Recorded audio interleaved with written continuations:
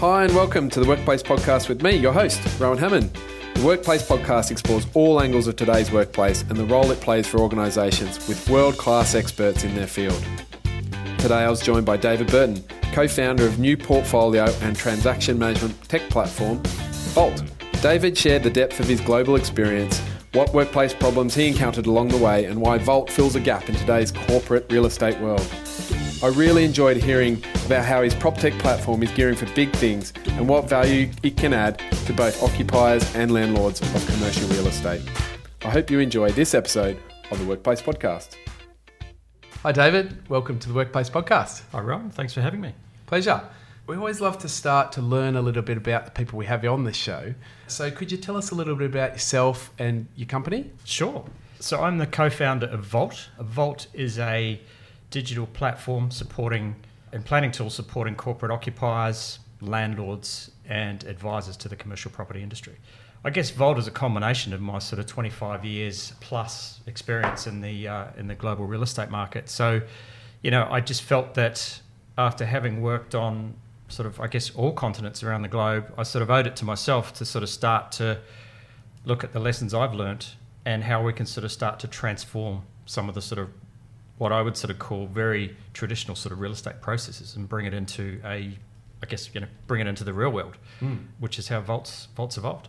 And you've had an amazing history. I know that you spent a bit of time overseas, but also that you've come back and you're heading up there Pepper there for a while. Tell us a little bit about that history. Yeah, so born in Auckland, New Zealand, and I guess like any sort of, Kiwi, always got itchy feet. So in my early 20s, disappeared to the US after I had qualified as a cadastral land surveyor, then went into practice there in the US as well. Then on to the UK, where I sort of got more into commercial property, commercial development in London, which was a fun ride. I'll bet. And in some respects, it's sort of set the scene for my subsequent career and what I'm doing now. From there, I went out to Eastern Europe, doing similar sort of thing, but morphed more into working with some huge emerging markets there in terms of commercial real estate development.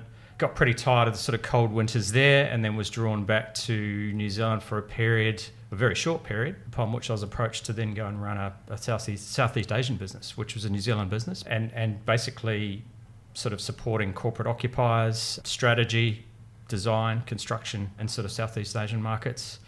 And from there, we sold that business, I think, in about the late 90s. And from there, it was Australia. And Sydney's been home ever since. Wow. And where were you in Eastern Europe? That sounds fascinating. I was actually in Dresden. Leipzig and Berlin. Wow. All around Germany. So it was an awesome time to be there. I'll bet. And something we might not know about you, or share a little interesting story. You got any sort of interesting anecdotes? That's a very rich history you have. Wow. I think I come back to the Kiwi thing, and I think it's adventurous spirit. I guess I've always looked at sort of jumping through open doors. Where's an opportunity, leap at it and just make of it what you will. Again, a sort of preface to what I'm doing now is there's an opportunity that we saw, we backed ourselves, and we're seeing the results of those endeavours. Fantastic.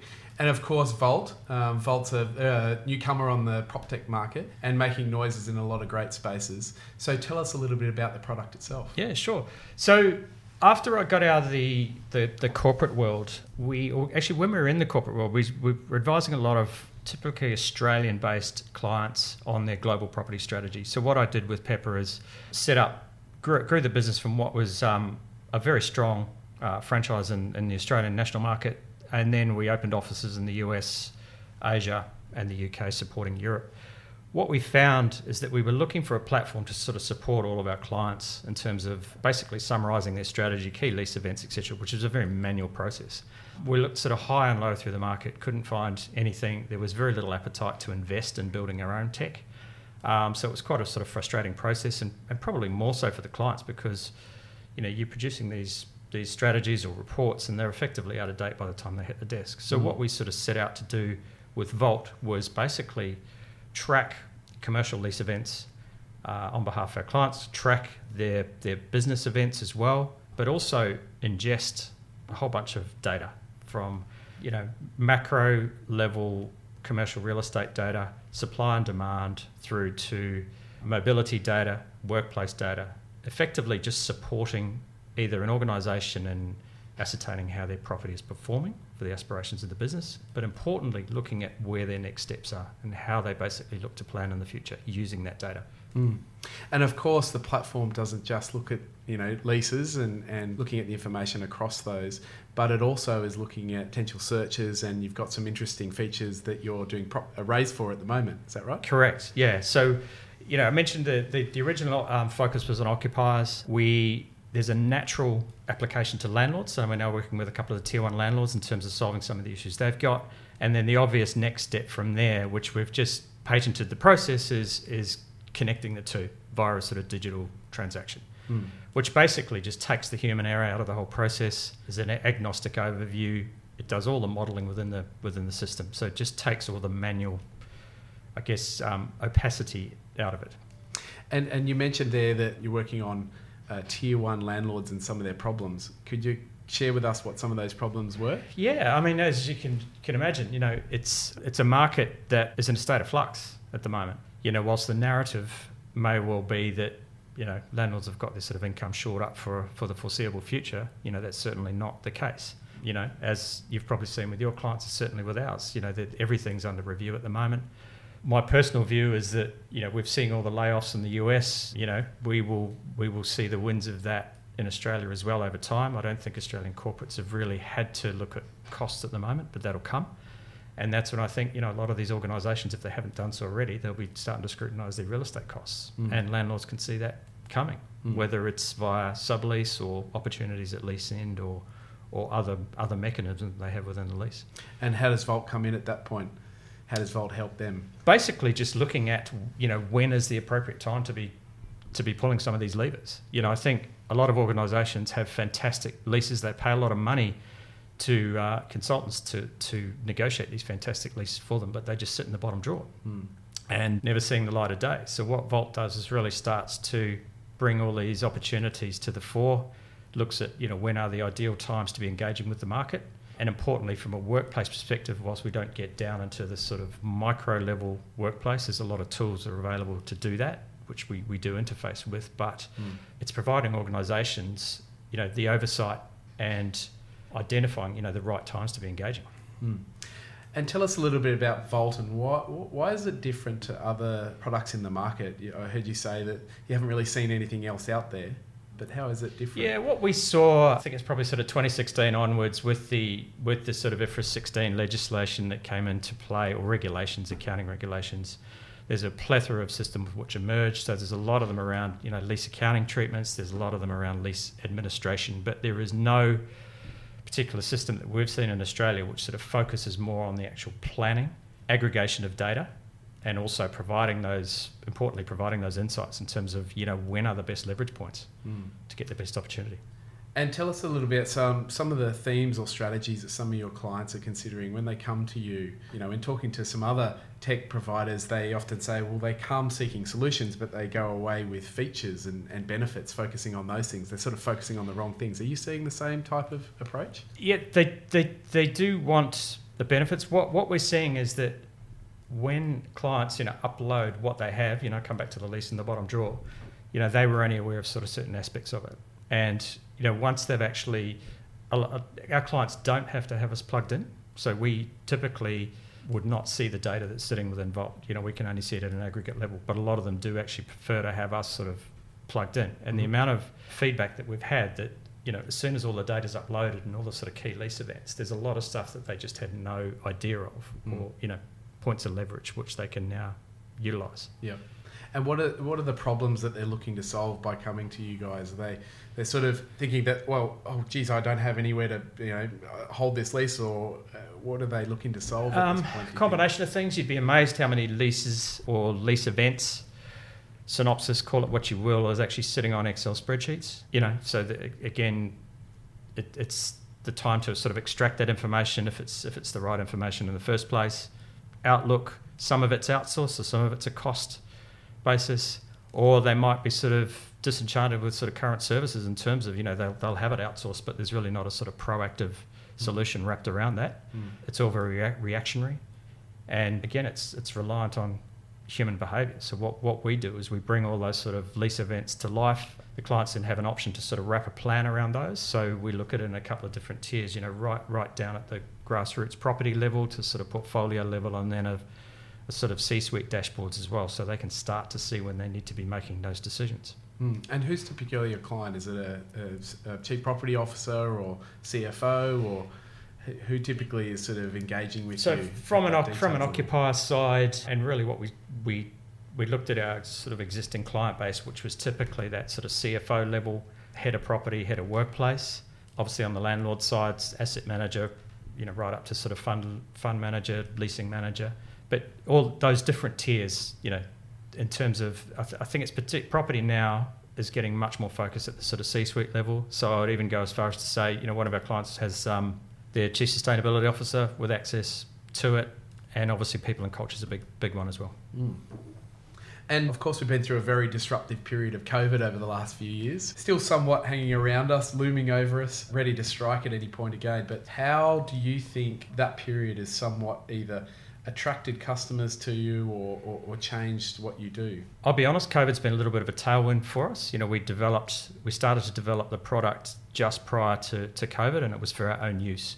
We just wanted to differentiate ourselves from others in the market and have a digital product to back ourselves up. We pretty quickly realised that could be commercialised. So, we I guess had the confidence to push ahead and complete that build, which we finished the first phase of it about this time last year. So I think, one of the tailwinds I guess we had is that uncertainty in terms of just, be it tenants or landlords, just looking for solutions, looking for answers in terms of, the obvious problem that we have now and will continue to have for some foreseeable future. And of course, David, you're very experienced in the property industry, as you had said before, but you're also a committee at Cornet.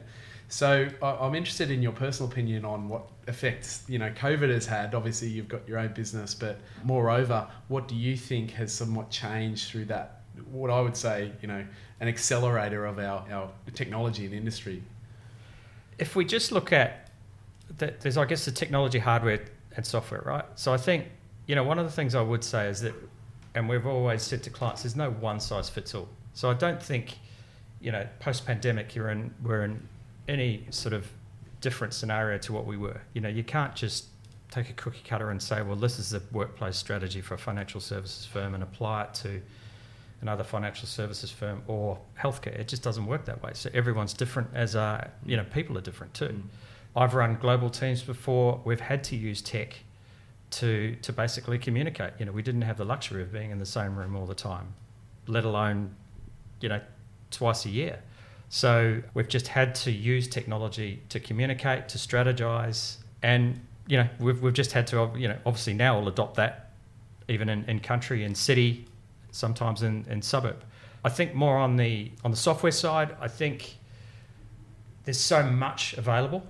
Probably saw 2021, was the highest investment in prop tech, massive multiples on the year before. I mean, that's now sort of come off and we're getting to more sort of realistic levels. So I think there'll be a consolidation there, but there's a plethora of, A, as I touched on before, sort of lease accounting systems, B, booking systems, space monitoring systems. They're all different, and it comes down to, what the organisation is sort of seeking to achieve. And how do clients make sense of that? I mean, there's so many out there. I think it comes back to, and this is the one thing I always say in business, I always say in property, is get your strategy right, determine what you want, what you need, and then assess it on that basis. Good advice. Because otherwise I think you can just chase shadows and keep running after the next big thing, and then, or the next small thing, and then you'll find one of the majors come out and just bolt it onto one of their existing products. Talking about strategy, what a great segue. What's yours looking ahead for the next couple of years? So for us, it's to continue to support our clients in Australia.